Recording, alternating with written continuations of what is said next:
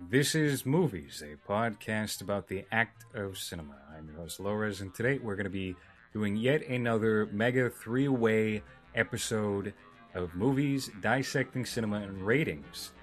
We're going to be discussing Todd Phillips' Joker. Murray. Hey, Mr. Franklin, buddy. Come on. That's all bullshit. Thank you, Murray. I feel like I know you. I've been watching you forever. Thank you. What's with the face? I mean, are you part of the process? No, I don't believe in any of that. I don't believe in anything. For a good portion of time, I forgot that this movie was even a thing. I remember it coming up initially when they had Martin Scorsese set to produce. A lot of people were like, "Oh, that'll never happen. That ain't gonna happen. That's just talk." Because WB and DC love to say, "Oh, we're doing these 5 movies in 2020," and then you get to 2020 and maybe one of them has come out. I had a feeling this was going to come out. I didn't really give much thought to it, though. I had read some spoilers about it. I found what I had read very interesting. Now, a lot of those things didn't pan out in the finished product of the film, but I was hyped opening day when this movie came out, which I cannot say about 99.9% of comic book property. So I just wanted to gauge, where were you guys at when Joker started to pick up press and momentum? I think for me, initially, I just didn't give a shit about this movie because it just sounded like another origin story, and those are tireless or just so tiresome. Even when it's the first edition of a new series, like how many times have we seen Peter Parker's fucking uncle get killed by a bum on the side of the street or whatever? Like, so I hate origin story tropes and cliches and whatnot. But as time kind of went by and things picked up and more information was being let out about this movie, I began to be more encouraged, although I didn't have that much faith in Todd Phillips. The thing that I was sold on from the get-go was once they had announced Joaquin Phoenix. I know there was some talk, I think, in the early stages of DiCaprio maybe taking on the role, and that wouldn't have sold me at all. I never would have seen this movie if that was the case. But well, Warner Brothers is always pushing DiCaprio into this Batman franchise. They tried to get Christopher Nolan to include the Riddler in Dark Knight Rises and have DiCaprio play him. I don't know if he was ever actually in contention. It seemed like Joaquin was an early pick of at least Todd Phillips. I wasn't as skeptical about Todd Phillips because on the way back from my last trip to Florida, I had watched War Dogs on the plane, and it felt like Scorsese Jr. Which Wolf of Wall Street, I gotta say, I'm not even a fan of that one. Like, Really? I think it's Scorsese's worst movie that I've seen. And I couldn't disagree more. I've seen a lot of his movies. It's just, that just does nothing for me. But I don't want to go too off on a tangent for that. I'll say that I didn't see War Dogs by Phillips because I was turned off by his commercial crap that he was making, like the 3 Hangover movies, and like I was just done with hearing his name, especially after those 3 came out. And then it was pretty much any like crap goofball comedy that he was vaguely attached to, I think was being marketed under his name. And though I did see some things in even some of his bad efforts that I had liked, whether it was the visual style or just the cinematography that he tended to go with, I did like some of those things. I was just done hearing this guy's name because I had no interest in any of the kinds of movies that were being associated with him. So when I had heard that he was taking on this new Joker movie, I just said, "Really, this is the guy. This is the guy that's gonna tackle this real, apparently gritty take on an origin story with who I consider one of the best actors of this generation in Phoenix." So this was a really weird mixed bag for me, but after seeing a few snippets of the previews and whatnot, and just seeing the style that they were bringing and letting drip from the screen with this movie, I was sold. So, and here we are talking about it. I don't think I necessarily gave a shit when I heard that it was Todd Phillips attached to it, because again, like everybody else, you kind of get the frat boy director style out of the guy. So with the Jared Leto Joker that currently exists, as soon as somebody else that seems like they might kind of want to work the young millennial zeitgeist a little bit shows up and attaches himself to a Joker, that's what I'm going to think of. Yeah, the current state of DC Comics films has been really poor, also with the exception of like Shazam, I guess. So it's got really critically, it's got no momentum behind it as far as a DC film goes, as far as the director goes, and it's really only Joaquin Phoenix that got my attention at all. Then, like you guys say, as a little bit came out at a time, it's okay, this looks a little bit better. I think the setting interests me the most. This maybe late 70s, early 80s setting is way more interesting to me than the more, I guess, modern takes that a lot of people will have, simply because of the bare bones and lack of connectivity that people have in there, which you really feel the lack of connectivity there, even down to Arthur Fleck needing to use a payphone to get fired. You know, things like that, I think, add to the aesthetic. So hearing stuff about the film was way more interesting than hearing initially that it was going to exist. They actually took footage of Jared Leto's Joker out of the trailer for Birds of Prey so that people wouldn't get confused as to what film they were seeing when they were there. How can you go back to that at all? Especially after this movie. How do you not disassociate every single frame that motherfucker chewed up in that role?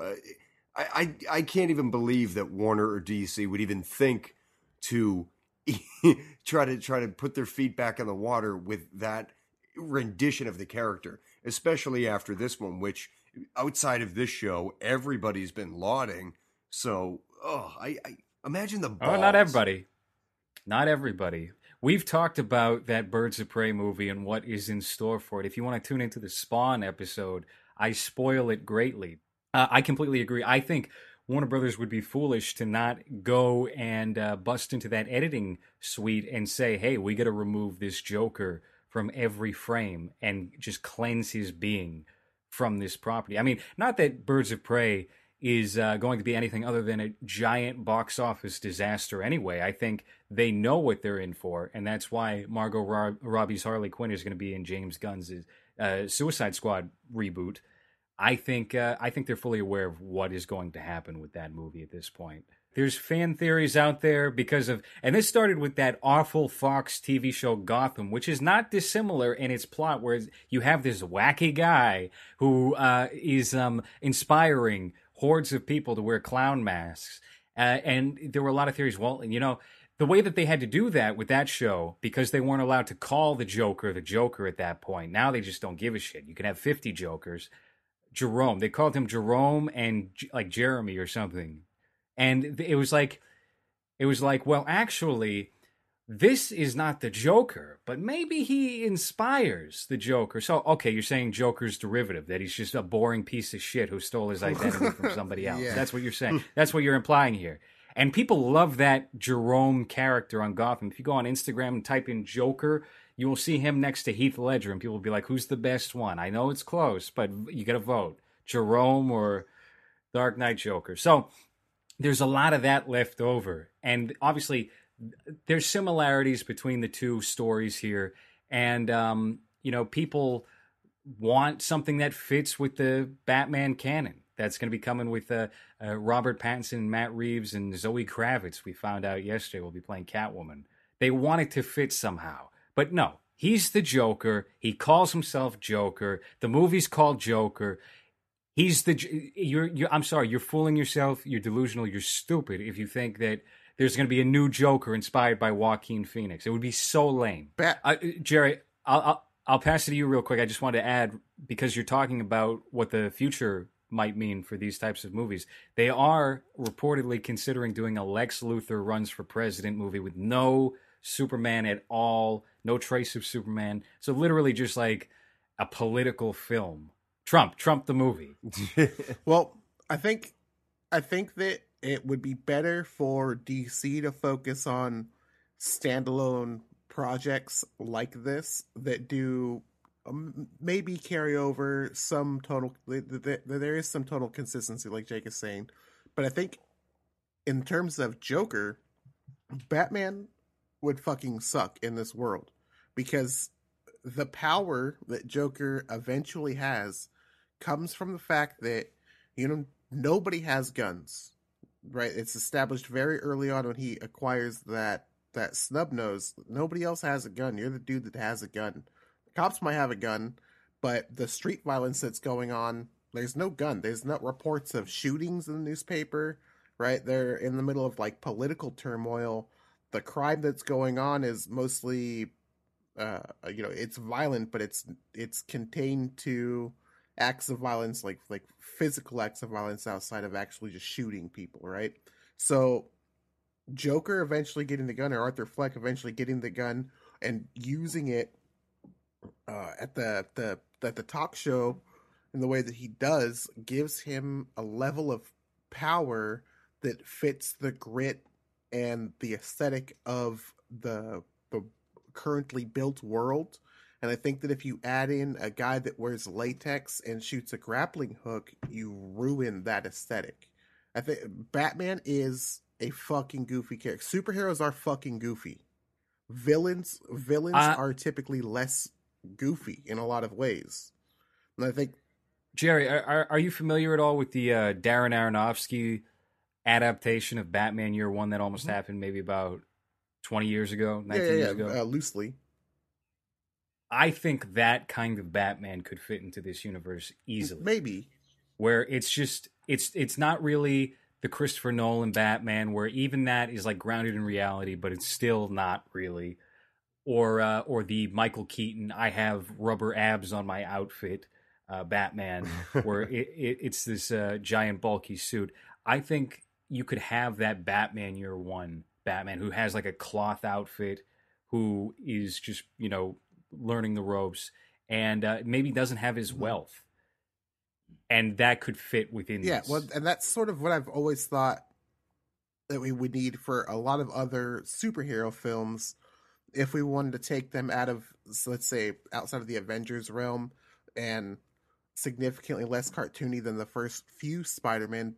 If you take Spider-Man and put him in a ski mask and a red shirt and some blue pants and make him have next to none of the good Spider-Man skills and just like a little bit of strength, a little bit of webs, and he can kind of climb the walls, you can expand on the character of Peter Parker, which is, I think, what Joker does. Rather than saying he's a criminal mastermind right from the get-go, he gets laughing gas, or he has this master plan to take over the city.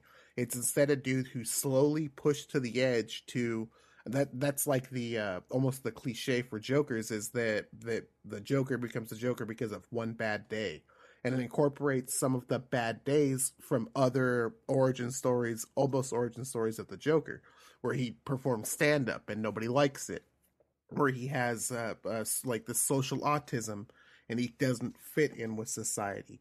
Now, building on that character within this gritty world is a lot of fun, and I think that the moment that you add, there's also a guy who trained with a clan of ninjas in order to eventually use the billions of dollars that he has to buy super tech that lets him beat bad guys as bad as Batman eventually has to deal with. It doesn't fit this guy has a gun and can blow your fucking brains out, and that just scared everybody. It's a little different. Like you said, it could fit into there. And I think that the realism of the Bruce Wayne character is probably more easily explored within this universe than a Batman.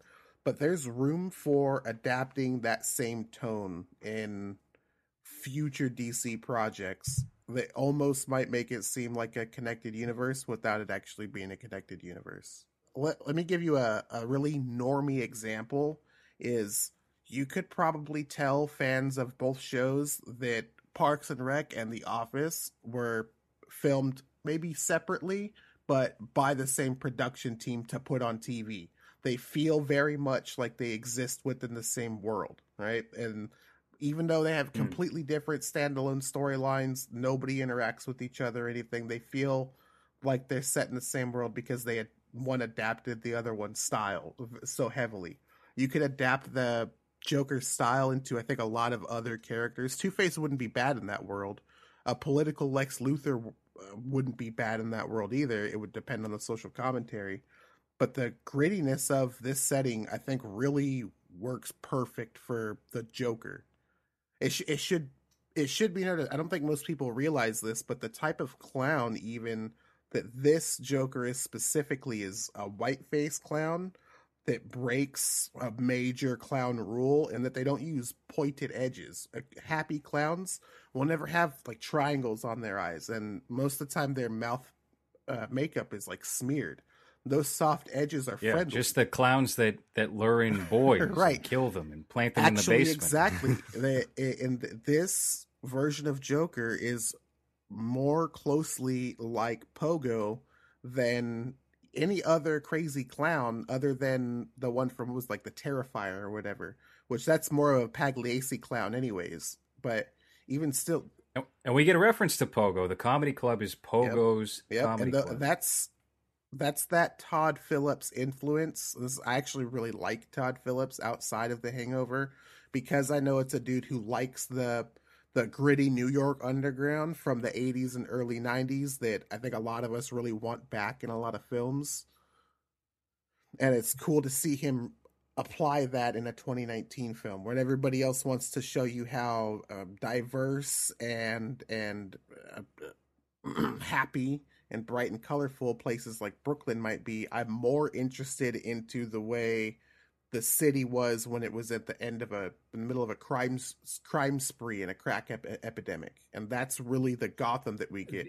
So the Robert Pattinson Batman, there was an initial report that said that movie was going to take place during the 90s, so it would be about 15 years after the events of this, which Jake had said before. So he would be a bit older. I think in this movie it's established that he's in his mid-30s, right? Yeah, about 35. Bruce Wayne is maybe 12 years old.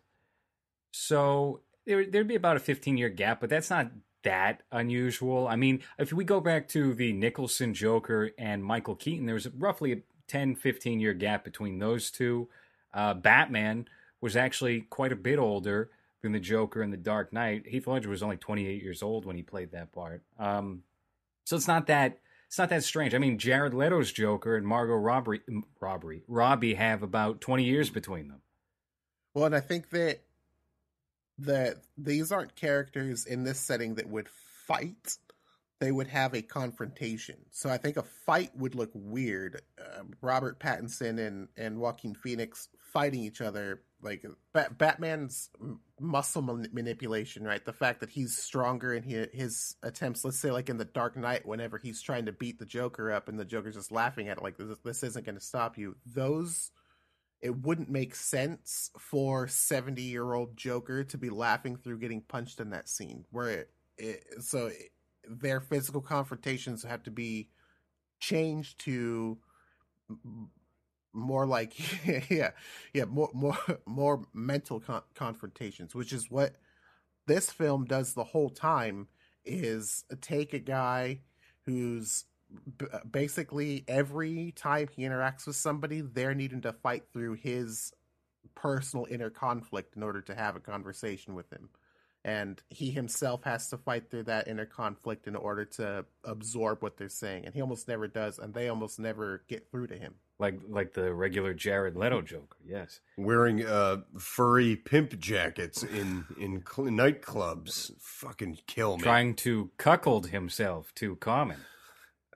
Well, and then there's the change that Arthur Fleck goes through in the film, too, because he does go from very meek into that final scene where he's almost relishing the fact that now he has some attention from people that at least understand this basic aspect of his personality, his disdain for now the perception of authority, right? And to carry on that Joker character into a second film, it doesn't just mean that character is changed from what made it really good at the beginning. It means they have to find a new way to articulate this character's problems that make him do these things. Otherwise, he's a no motivation villain at that point. He accomplishes the thing that he sets out for, which you almost never see the supervillain do. So if you wanted a second film, you almost wrote yourself into a wall with the character. That's what makes me think that there's no intent on using that Joker again for anything, or that aesthetic again. At best, it would be a Bruce Wayne showing back up to Gotham, after his years of training, and having it be similar to what we see in Batman Begins, where the city is taken over by crime and there's no balance to anything at all, and a Batman vigilante is necessary. Well, I think that just goes to show how well they managed to establish this Joker character in lieu of the Batman polar opposite figure being almost completely out of the picture, right? But if that were to occur, then, I mean, it would just have to be accepted that he's not going to be at the forefront in that case, because then we have a Batman movie. So I don't know if these problems would necessarily be as prominent as maybe we're thinking about right now, because it wouldn't be an equal landscape, or it shouldn't be an equal landscape to even that of that Batman character, even though we've seen that happen before, at least twice before. But I mean, this is all presumptuous talk that they will bring this character back at some point. I think we should probably just delve into the movie itself, because we've gotten a little off track as far as that goes. Yeah, let's do it. I mean, draw the parallels for one. Like, this is obviously very inspired by Taxi Driver. That's been in pretty much every press junket that Todd Phillips and Joaquin Phoenix, have talked about. They've also said it borrows from The King of Comedy, both Scorsese classics. And to me, it didn't feel too derivative watching this. I felt that there was still a very self-contained, very honest forefront kind of narrative here that just borrows those elements from Taxi Driver and King of Comedy. For example, I was talking about it with a friend not too long ago, and they made the comparison to Taxi Driver and said, like, oh man, like Taxi Driver is pretty fucked up at the end, but this one's even more. And I said, no, this is like the polar opposite to Taxi Driver, because Taxi Driver the ending is really about the kind of duality that a person can teeter on between doing something horrible and then doing something great. And Taxi Driver ends on that note of Travis Bickle, with the intentions of doing something evil, actually falls on the other side of this dichotomy and ends up being a hero by the film's end. This goes the completely different route of a guy who very well could be just a good-hearted guy that it's fallen on tough times, but when he's given so many disadvantages, he just goes off the rails and becomes the evil side of that dichotomy. So I was pretty happy with that they went in that direction and left almost no good left in the character, that he takes pride and joy in doing these horrible things by the end, and explains it to an audience of millions of people on TV.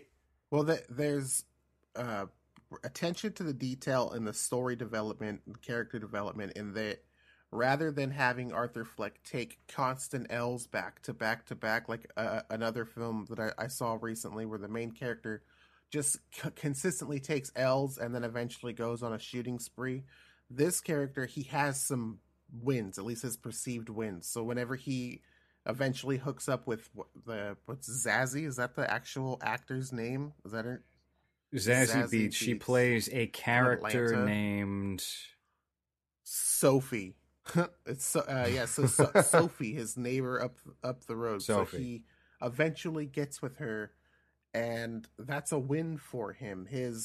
The stability that sort of comes for him in that situation is a win that gets stolen from him, rather than having him constantly take L's. It's beautifully structured in that way that I don't see Taxi Driver doesn't really have that thing where Travis Bickle is taking L's back and forth. He does take a W here and there. He's not necessarily like constantly downtrodden, but I think the things that they use from the film specifically is more the device for the setups in his relationships. So he works at the clown shop that does sign spinning. That's basically just a replacement for being a taxi driver. It's an on-call job that puts him out in the street where he sees the trouble around him and has that problem himself interacting with the world socially the same way Travis Bickle does. But other than that, I don't see like it's not aping from the film like some reviews would call it.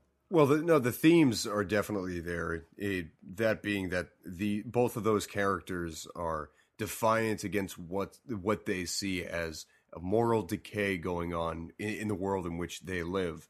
Of course, in the case of the Joker, it's a little bit more fictionalized, whereas with Travis Bickle, it's just after that whole like Nixon era BS, and then looking toward again new political figures for a new hope, but he kind of rejects that idea, and that's kind of touched on in Joker, where they ask, "Oh, is this like politically motivated or whatever?" And he's like, "Nope, not at all. I don't give a shit." Which is again another divergence, if that's the word to use, from the formula of Taxi Driver. And yeah, I just like how it just kind of breaks off from those structures while still kind of keeping the formula a little bit to the T, but it goes off the tangents in all the right directions. And again, nothing is wholly original. And I like that they were very upfront about their inspirations for this movie, because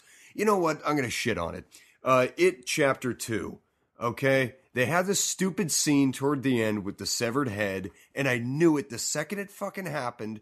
They were going to do a reference to the Thing. The head sprouts all the legs, and it looks like crap. And then Bill Hader, who did great in the movie, though, is like, "You've got to be fucking kidding. Like, hardy har har, fucker." Like, that's the shit that pisses me off. But at least in Joker and before it, Todd Phillips, Joaquin Phoenix are like, yeah, like that's the framework we use. But there's a wholly original story here of this character that hasn't really been portrayed in its comic mediums or in its film mediums. So yeah, I still appreciate that they went off of a framework and were upfront about it, but took different twists and turns and created a very believable structure or a very believable arc for this character that could otherwise be monkeyed up or just a carbon copy of Taxi Driver, which I think a lot of less competent directors and filmmakers would succumb to. Yeah, I was surprised that it wasn't more like the two films that it has been, cited, that it was inspired by King of Comedy and Taxi Driver. I think a lesser filmmaker would have just recreated that, and there was plenty of opportunity to do that with the whole talk show setup and Robert De Niro being involved. But no, they decided to go with something that I felt was at least mostly original.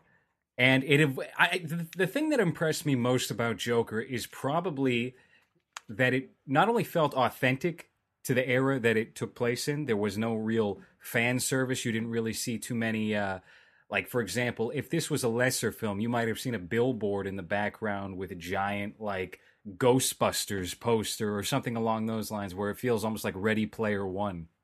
And it really soaks in the vibe of that era and doesn't push it too far, which I appreciated. And I liked that this was a low stakes movie, even though it turns out to be of higher stakes than maybe we walk into for that grand finale. It just feels like, okay, there's an MO set by the Joker. He's going to kill himself on this talk show. That's the plot. Doesn't quite go that way. And then things evolve from there, but then end. Well, and the film doesn't use like contemporary 1978 and 1983, that kind of period the film takes place in music. It uses a lot of 50s, 60s tracks. It's not until you get to the scene where he's finally in Joker, he's finally in all of the clothes and the makeup, and he's going down those steps. And you get, I can't remember the name of the song, but the Rock and Roll Part 2. Like Gary Glitter, the pedophile. It was a terrible music choice for that scene, I think. Oh, I loved that choice. No, I'm more with Jake on this one. I think it was so over the top that it was iconic. The word for that I would use is it's very melancholy. It's like ironic and melancholy. I loved it. Right. Yeah, I did not enjoy that particular choice. I thought the rest of the music in the film was fine, but to me it just kind of felt I don't know. It felt off tone for the rest of it. I don't know. You guys like it? That's cool. I didn't. It doesn't seem like that's the track that Arthur Fleck has playing in his head whenever he's ready to go do this big thing, you know. And that's a lot of what how I took that whole musical cue was that he finally realizes what he wants to be, and that's right after he kills that guy he works with, who in the original script is his like stepdad. That's the guy who bashed his head in. I think they changed that though in the movie. There's no real reference to him being He that killed guy. the Yellow King from True Detective. Yeah. That's what he's most known for. He's also on Barry, the Bill Hader show Okay. you praised earlier. And so he dons the white makeup, he becomes Joker, and then he has like this big moment. And the rest of the movie, he's a more evolved version of himself. So I would agree with you that Arthur Fleck maybe wouldn't have tuned into that. But for this Joker character, I feel like it makes sense. well, You know what other? Yeah, Jerry, go ahead. Then I'll make a point. Different it's point. it's not a criticism of the turn. It's just the music choice there. It's one of the times that I just didn't think that it fit. There could be any other type of upbeat thing that was similar to what had come before or closer to the actual score, and then fade into the regular score like it did, right? That the song does fade into the regular score and it becomes a dark tone towards the end of it, and you're like, well, fuck, he really is going to go, you know, shoot somebody, and that eventually you discover that he's there to shoot himself. I was gonna say maybe an obvious comparison, but to bring in another kind of film inspiration that came behind this, there's a lot of Norman Bates atmosphere there as well too. Maybe not as strong, but the whole kind of man-child aspect, taking care of the mother and whatnot. Again, maybe something that is kind of a commentary on some of those loner types today that a lot of people were alarmed this film would trigger. Not to get into that conversation, I don't know if we want to, but I thought that was another clear inspiration that was there. This kind of classical archetype of this very odd recluse that, I mean, outside of the whole mental illness thing. So the inspirations, I think, are deeply ingrained here, but that's just another inspiration that I connected with the film. I don't know if you guys felt the same way. Yeah, I liked his almost Munchausen mom, Penny Fleck. That character needs to exist because you see him like trying to please her in some respect, and like also take care of her, and at the same time you get to understand how it would impact him to discover that maybe what she's been telling him isn't necessarily true. And that's another thing that I think the film does a really good job in, is establishing for a long time and multiple times that this is what Penny Fleck believes their family lore is. And this is what she's explained. That's what Arthur now believes once he discovers it, you know. And it's a moment of turmoil for them. And as it unravels and becomes what it is, it's actually impactful. You do believe somebody would be maybe actually driven fucking mad because of the especially at his age, learning something new, almost creating an identity for yourself, getting rejected in your attempt to seize that identity, and then discovering that maybe a good portion of that was a lie anyways. Like, that stuff's fucked up. And that well, let me ask you guys about that, because did you take it as she's just a crazy nut and she did lie, or do you feel like there was a slight implication that maybe the Wayne family might be covering the secret up, because that would be very fitting for the time, especially with elites? I think it happens before he's off his medication, because the scene takes place much later, in which he kills the Yellow King from True Detective, and just before he does that, he says like, "Oh, I've been off my medication." So I think it's just before he kind of goes down that rabbit hole. Me, I took it as the Waynes had covered it up, because the movie really touches on just the vast, deeply connected corruption that there tends to be, obviously mirroring things that are going on today, but certainly in the 70s and 80s. The film is about a reaction to corruption in society or morality or whatever you might make of it. So my conclusion was that the Waynes had it scrambled up and made the mom look like a loon, even though she kind of was already, to bury that. Well, he gets that picture. He finds that picture and turns it over, and it says "Love Your Smile" TW on the back. So that I mean, it makes it even more fucked because it could be entirely true, right? And this is the one piece of evidence that she actually has that is he showed some affection to her outside of just what you would get from an employee and your employer, as he said. And then also maybe it's part of what led to her neuroses. Perhaps he was very personal and said, "Love your smile," being a nice guy, and she turned that into, "Oh, well, we fucked and I'm pregnant," or "We fucked and this baby that I adopted is his," like, because she's already a little bit crazy.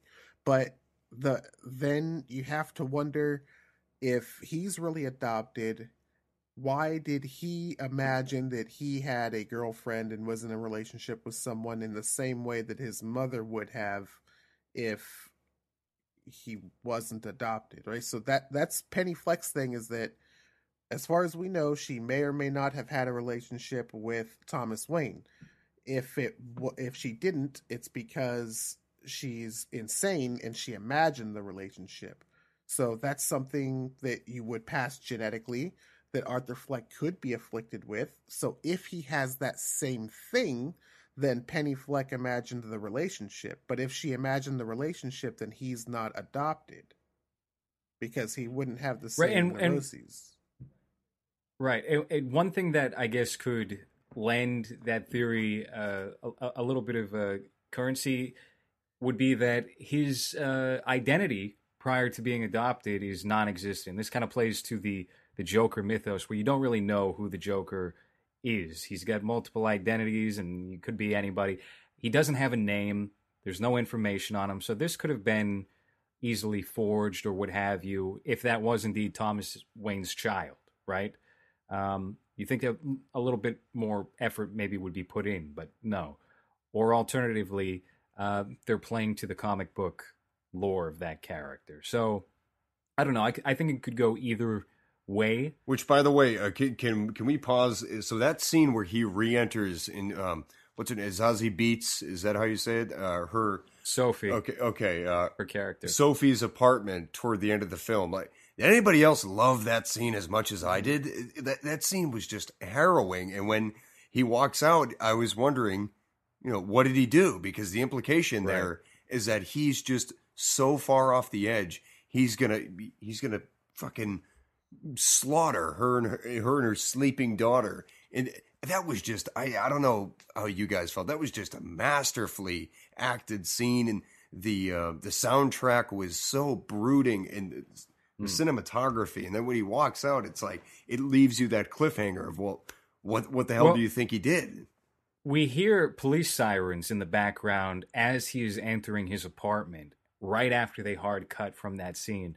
So they clearly love the ambiguity of these certain aspects of the film. I mean, I think you could very easily take away that he did wind up killing Sophie and her daughter, and that can just be left to the imagination. Because otherwise, she didn't call the police? She didn't call somebody after the fact? She just let him be? I mean, he lives right down the hall. Yeah. It's right. It's ambiguous enough that you can presume that what he did was pretty gnarly, but also, could you kill a little kid like that in that scenario in an R-rated movie? I mean, it's a lot like The Fanatic, where the gardener's dead in the backyard for 5 days, and then finally they call the police. Well, I think it's because the psychology that the film is making some kind of commentary on, it's nihilism. So it's just, if you believe whether or not he's already that nihilistic at that scene where he's in Sophie's apartment, he's got his head pretty much like hanging. Do you think he's gone that far down the nihilistic rabbit hole by then? And I would say, again, because it's so ambiguous, I think it could go either way. Just for me, I felt with the build up to that scene, the implication that it was just giving with the music, with again the acting, the tone of the framing and whatnot, and everything. I think it's saying that, like, yeah, he's at the point of no return, because if not, then that scene slightly anticlimactic, in my opinion. You know what? By the way, how did you guys all see this movie? Because I'm going to be the snobby douchebag here and brag about how I was able to go to a 70 millimeter screening of this movie over in Brighton, Massachusetts, and I got to tell you, man, if there's a movie that this year you could market to see in 70 millimeter, it was this one. Like, again, I said it toward the beginning of the show, but this movie is just, again, dripping with atmosphere, with beautiful cinematography, and just amazing discipline added to every frame. It's kind of like how the author Tom West said on my podcast of Mandy, that every frame is like a painting in this movie. So how did you guys see it? Did you see it in a reasonable setting like that, or? I went to go see it in IMAX in Miami, and it was really, I in retrospect, I thought it wouldn't make that big of a deal, but I thought it was a superior choice than just going to see a regular showing. Yeah, I just saw it at a regular showing. I don't have really good access to any types of theaters. I could go to IMAX, but it's like 50 miles away. So no, I just saw the digital, the theater. It was fine. There weren't many people in there, and it didn't have that low like rumble of speaking, you know, in a group. It wasn't like an event. It was just, you know, sitting at a movie. There is a good dose of melancholy humor in this movie. I think a lot of people have actually missed it. I've seen a lot of reviews, or written reviews or YouTube reviewers saying like, "Oh, this movie's so bleak, and like there's not one frame of like of levity or anything like that." I think that's a lie. I think there are some definite moments that stick out there that are dark in tone in terms of the situation that's happening in the film, but there's the midget failing to reach the lock to get himself out. My theater loved that scene. Yeah. They started cackling manically. I mean, I think people are just really used to having every single dramatic moment met with a quirky line from Robert Downey Jr. in their superhero movies, that they've been spoiled. They've been their brains have been washed out by Disney and Marvel. So, no, for example, here's one. Maybe you guys didn't like this. I thought it was funny though. So the scene in the train where there's kind of the clown uprising, all the clowns that are going to the rally, and the two detectives are chasing after Arthur. And when the clowns kind of overwhelm the two officers and they all crash out of the train, and they're getting, these officers are getting, or detectives are getting beat up by the clowns, they look up to Arthur, who just smiles and like dances and skips around in place. I thought that was really funny in like a dark way. I laughed at it. Mm-hmm. Yeah, the funny that happens, it is masked in the aesthetic, right? And for me, I was immersed enough in the film that maybe people laughed or something. I didn't hear it. I was in Arthur Fleck's storyline, and that's what I was paying attention to, and that's what I think the film did the best, was having a well-built world with lore being unfolding around you without hitting you over the head with a lot of it. Like, I thought the Super Rats not being a B plot, not having anything to do with the story, just being part of the background, and on occasion seeing them move around, never once having one come right up to the camera or anything like that. I thought all of like that and the trash adds to this immersive aesthetic to it, that it really makes you don't feel the runtime at all. The movie starts and it's over, and you don't feel like you sat there for however long you had to sit there for, because it hits all the right beats the right way, and it's styled in such a way that you sort of expect the amount of insanity that eventually happens to come, but it's not, it doesn't take forever to get there. It doesn't feel like it takes so long to get to this climax. I completely agree. I think the most disposable aspect of the movie is probably these sequences that included Sophie, but it didn't intrude upon anything. If anything, it added that extra layer that allows questions to be asked about, like the Thomas Wayne thing, and it makes you question the depths of the insanity or instability of that character. So it still adds. I don't think there was any fat that needed to be trimmed with this movie. I thought it was extremely well done. Maybe Mark Maron. Oh yeah, less Mark Maron. There's kind of a lot of Mark Maron. Next time, fewer Mark Marons. All 45 seconds of him. Yeah, that was the slowest part of the movie. I felt like I was in a old folks' home. They actually cut out a scene with him and Robert De Niro that was away from Joaquin Phoenix's Arthur Fleck character, where that would have been like the first aspect of the movie that breaks from his perspective. It's right after they leave his dressing room, right after they leave the green room, and they have like a quick conversation. That wound up getting scrapped for whatever reason. And shout out to Robert De Niro for finally just letting himself be fat and old in a fucking scene. Yeah. I mean, it was fun to see him give half of a shit for the first time in like 20 years. It's not that this was a great performance per se, but I finally felt like he was there, and it was a good role for him to play. I thought he played it well as this Murray Franklin late night guy. And again, the word I gave it when I originally posted about it was earnest. And I think that's what it was. It was just refreshing to see him wake up from the whatever fucking manic state he's been in recent years and just put something out there generally nice, or I don't know. I enjoyed the exchange between him and Arthur at the climax. I mean, right before he gets his head turned into a Gallagher's watermelon. I enjoyed that whole exchange. I bought it. I loved the just the conflicting nature of the dialogue and whatnot. Of course, they had to bring it down that kind of slippery slope so that Joaquin Phoenix could essentially tell us we live in a society. Going off script for that, by the way. Yeah, the script said a system. And they changed it. I didn't realize but picking up from that scene, like, what do you guys think? What did you guys think of the violence in this movie? I think Jerry was making a good point that it hits harder to home, especially with the big scene with talk show and with De Niro's head being blown off, pretty much. Well, I wanted to branch off from that and ask you guys if you think it hits home because it's smaller acts of violence than maybe what we're used to in comic book films, but also because it mirrors reality, especially during that time period. Like the whole train sequence to me reads as Bernie Getz.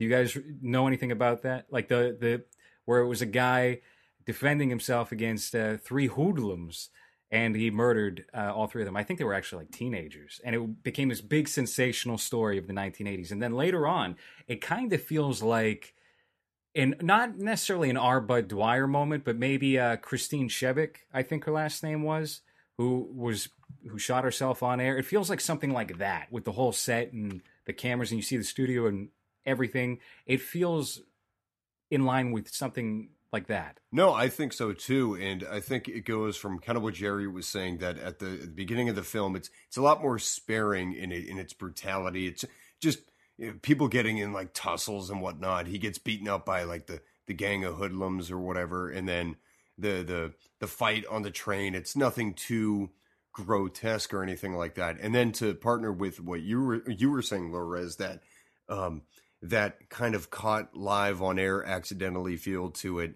And it just has more sting because you know that it's something terrible that it's building up to, but they go sparing on everything until you get to when he smashes the guy's head in.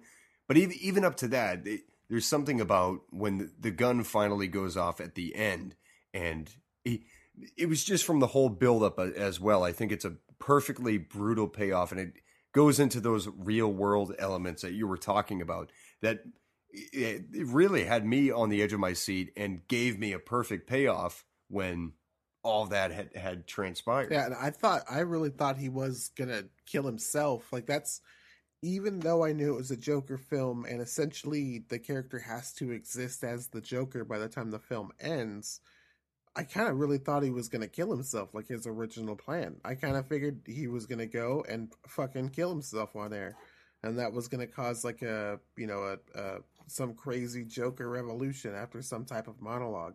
I didn't actually expect him to kill De Niro until he started to talk shit to him. And it was I was sitting in the theater and I was thinking, I just watched this actually happen to actual Joaquin Phoenix like a week ago when he's telling Jimmy Fallon about how he likes to break dance. It's like a thing that he doesn't share with anybody because he likes to keep it to himself, but it's, a real important release. And yeah, Kimmel. And he starts laughing at him. Brutal. And the dude's like, yeah, you're laughing at it, but I mean, it's really important to me. And I was sitting there, I was like, I wonder if he fucking brought a gun to that. I wonder if he fucking... I'm not saying anybody should kill Jimmy Kimmel, but anyway. I don't know. I walk into a lot of these movies nowadays where there's so much hype and build up and people are talking about how, this is the movie of the year. And it's all these event films. And then you leave and you kind of convince yourself a little bit like, yeah, that was cool. That was good. And then a week or two passes and it's like, yeah, that was more the same. I got tricked. I got had. I did not feel that way with Joker. There's like a lasting buzz to this movie because it's a real movie. And it executes all of its cylinders so well. I, in my opinion, I would actually place this film close to the top of films for this year, thus far anyway. Obviously, we still have a couple of months left. Where does this movie fall for you guys? Did it live up to your anticipations? Did it exceed that? Do you find it to be a good movie or just a good comic book related movie? No, I think this is a fantastic movie on all fronts. I think this one is going to stand the test of time, just for sheer filmmaking alone, and just the filmmaking prowess that just seeps through this film's celluloid. I think that's enough that it's going to live on. But then when you take into consideration the performance, the subject matter, the kind of contemporary things it touches on, and then not to mention with the not so contemporary things it touches on about the 1980s or the 70s and whatnot. I think it's transcendent through a lot of different generations. And then again, it just still has that shock value factor that apparently was a real point of contention with some people outside our general circle. But yeah, I think this just delivered. And it's very, very interesting just because the Ledger performance in The Dark Knight was kind of the benchmark for its generation. And again, still a great performance. And I think it's still very symbolic of like 2008 America. But I think Joaquin Phoenix's performance and the take that they put on him, really outside the lore of the comic book character, in my opinion, I think touches on so many things that will maybe be talked about decades from now in terms of its contemporary relevance and whatnot. But I don't think it's going to be something restricted to this time as, it was good back then. I think this is always going to be a really good movie. Yeah, I would have to agree. This is actually probably my favorite film of the year, maybe even the last few years, other than a couple. I think that it's executed so well that more than one watch through is really necessary to like super enjoy a lot of the detail that they put in and a lot of the work they put into the film, especially Joaquin Phoenix's performance. I don't necessarily think that it's like better or worse than the Heath Ledger Joker as far as creating a character, sort of a unique take on the character that fits within the world and is in some ways relatable and understandable as far as their motives go. I just think that it's a different take on the character, which is the one thing that I've always really liked about DC characters, is that there can be complete different iterations of the same character. And they might have interactions with the same people from two different books, but they're completely different. And I think this film has so much to like as a Joker film and as a film, not just a bit of cinema either way, where maybe Avengers is a really good superhero film but a boring movie. I think that this is really good on both fronts and has a lot of rewatchability. It's going to be really interesting to see how they tie this movie into the CW's Crisis on Infinite Earths. Oh yeah, What yeah, the of course. fuck? What the hell? That I think has a positive and negative effect on some of the reviews that you're going to read for the film, is because there are going to people that there are going to be people that go to see Joker and expect to see something within, maybe not within that connected universe, but something that fits the aesthetic that's established in those series that are currently running, and not something where it's not there's no spandex, there's no fighting, there's no gadgets. Don't be surprised if in 10 years they start to retcon this somehow into something that is of a lower stock. I know for the Crisis on Infinite Earths crossover event, television crossover event, they've got the Superman Returns Superman in it. They're bringing in the Michael Keaton Batman lore, where you see a paper and it says Bruce Wayne set to marry Selena Kyle, and then they're bringing in Robert Wall, who plays Alexander Knox from Batman 89. Wow. The reporter, Vicky Vale's partner. He's going to make an appearance that ties that series in with whatever they're doing here. Jesus. Terrible. Talk about really digging back. Robert Wall. TV's dead. TV's died. No one's watching TV. So the idea of what is good ratings has changed so dramatically from the year 2004. In 2004, you had to have like 14 to 18 million viewers watching your series in order to keep that show on the air. However, nothing gets canceled nowadays. Survivor is on its 39th season, and it has like 8 million viewers. That's not and it's still 8 o'clock sharp Wednesday night, like it's always been. So, I mean, these CW shows can carry on forever as long as there are advertisers willing to spend money on that slot. Except Arrow. Arrow's getting canceled this year. Everything else is going strong. They should tie that into the Crisis on Infinite Earths. They should do Scooby-Doo as well. He met up with Batman one time. Scooby-Doo, they did have a Scooby-Doo episode of Supernatural. They called it Scooby-Natural. Terrible. Was that the same episode where Scooby-Doo met up with John Cena and solved a mystery?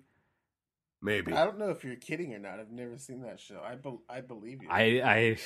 I mean, they just put out this year a Batman versus the Ninja Turtles animated movie, and the realm of animation has no bounds. We will see animated Joaquin Phoenix and Kevin Conroy squaring off before you know. Oh yeah, he's in the Crisis on Infinite Earths. They're dressing him up in. He's going to be Batman. He's a ginger. At 80 years old. Yes. Good idea. He's got that disgusting mole that's like right here. It's going to be awful when it's pointing out of the fucking cowl, but Mark Hamill's going to be the Joker in it. That's the exact reaction that deserved, a squeak of a chair. And that's it. Yeah, I don't think it really fucking matters. The film will hold up.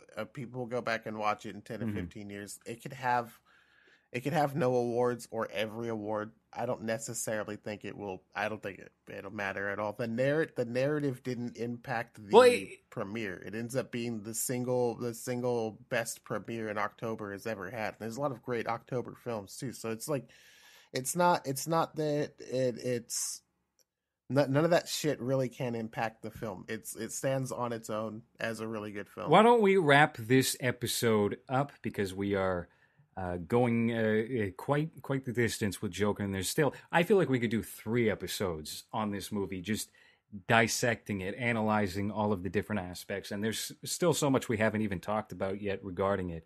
But thank you, gentlemen. Hey, everything low-res comfort systems, Headshot LLC. Just stay tuned. A lot of things going on in the background. Listen to Dissecting Cinema in the meantime, between episodes of movies with low-res and ratings as well with Jerry. So yeah, just stay tuned. There's so much that's in the crosshairs right now. So thank you for listening. Yeah, just those things. That's perfect. Follow me on Twitter, mulatto_Jesus. Follow me on Twitter. I'll call you a bad name. How much longer until you get banned for racial slurs, for having mulatto? I don't know. I've heard that's a taboo term in the modern age. I've seen people complain before in different locations on Twitch. I've commented on Twitch, or whenever I resubscribe. One time a streamer was like, "Oh, I don't think I could read that word, man. You better check it out." I was like, "Dude, the hell." Shut the hell up. That word is not so goddamn old-timey that we think it's racist yet. Fuck off. Great. Okay. Well, that has been Movies, Dissecting Cinema, and Ratings, another mega episode. Thank you for listening.